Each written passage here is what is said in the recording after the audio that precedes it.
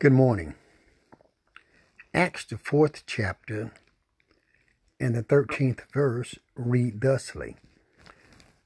Now when they saw the boldness of Peter and John, and perceived that they were unlearned and ignorant men, they marveled, and they took knowledge of them that they had been with Jesus.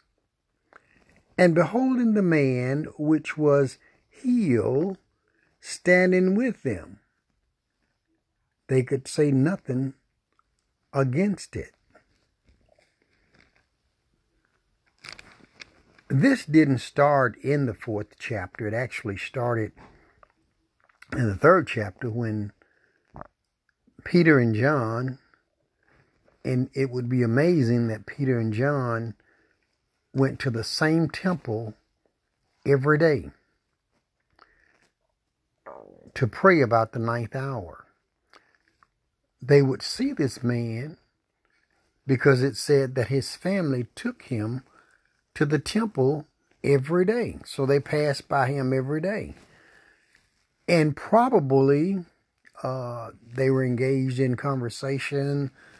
They were late getting to the temple. They wanted to be on time.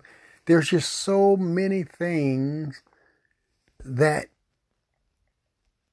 Peter and John could have been involved in that they did not notice that the man was lame. They did notice that he was there, for certainly they probably had given him silver and gold in the past, but on this particular day, they had no silver and no gold. In fact, they were probably broke, which happens to all of us.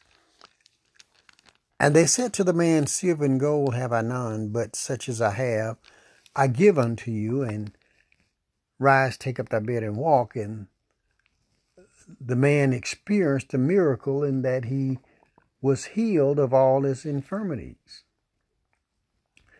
This started a series of events.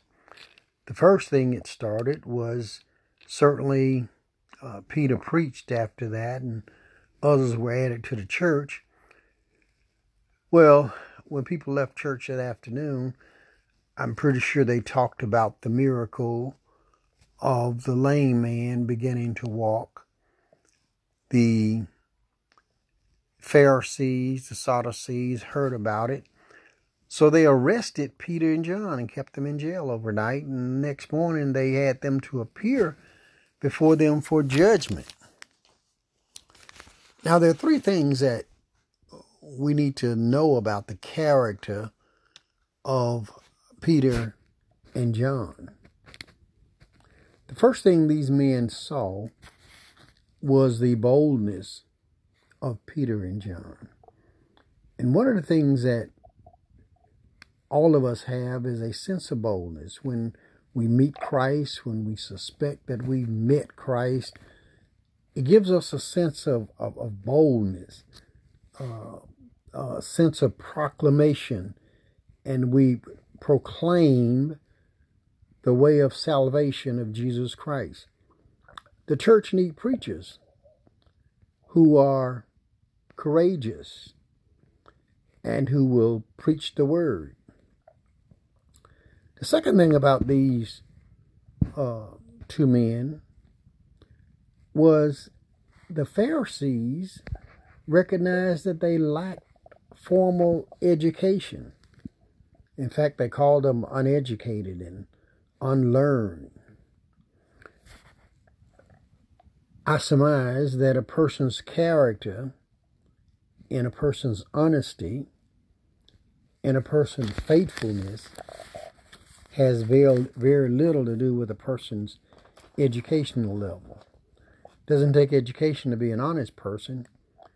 Doesn't take education to be a fair or decent person. Does not take education to be saved. Does not take education to proclaim the word of God. It takes humbleness and submission to one who is in authority with God but it does not take a great deal of education.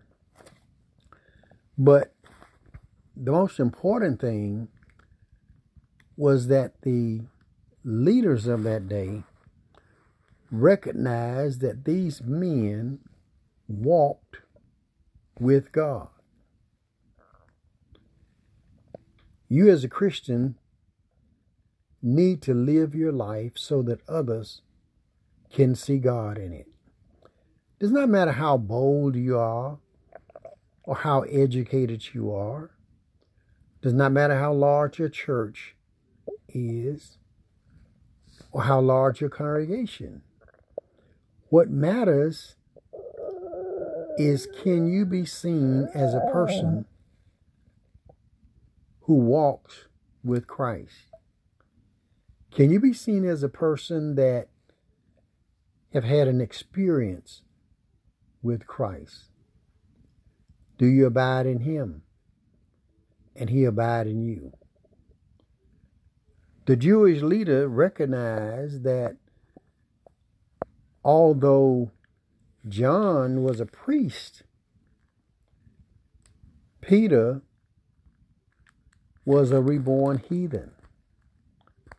But they recognized one thing: he walked with God. Amen. Amen.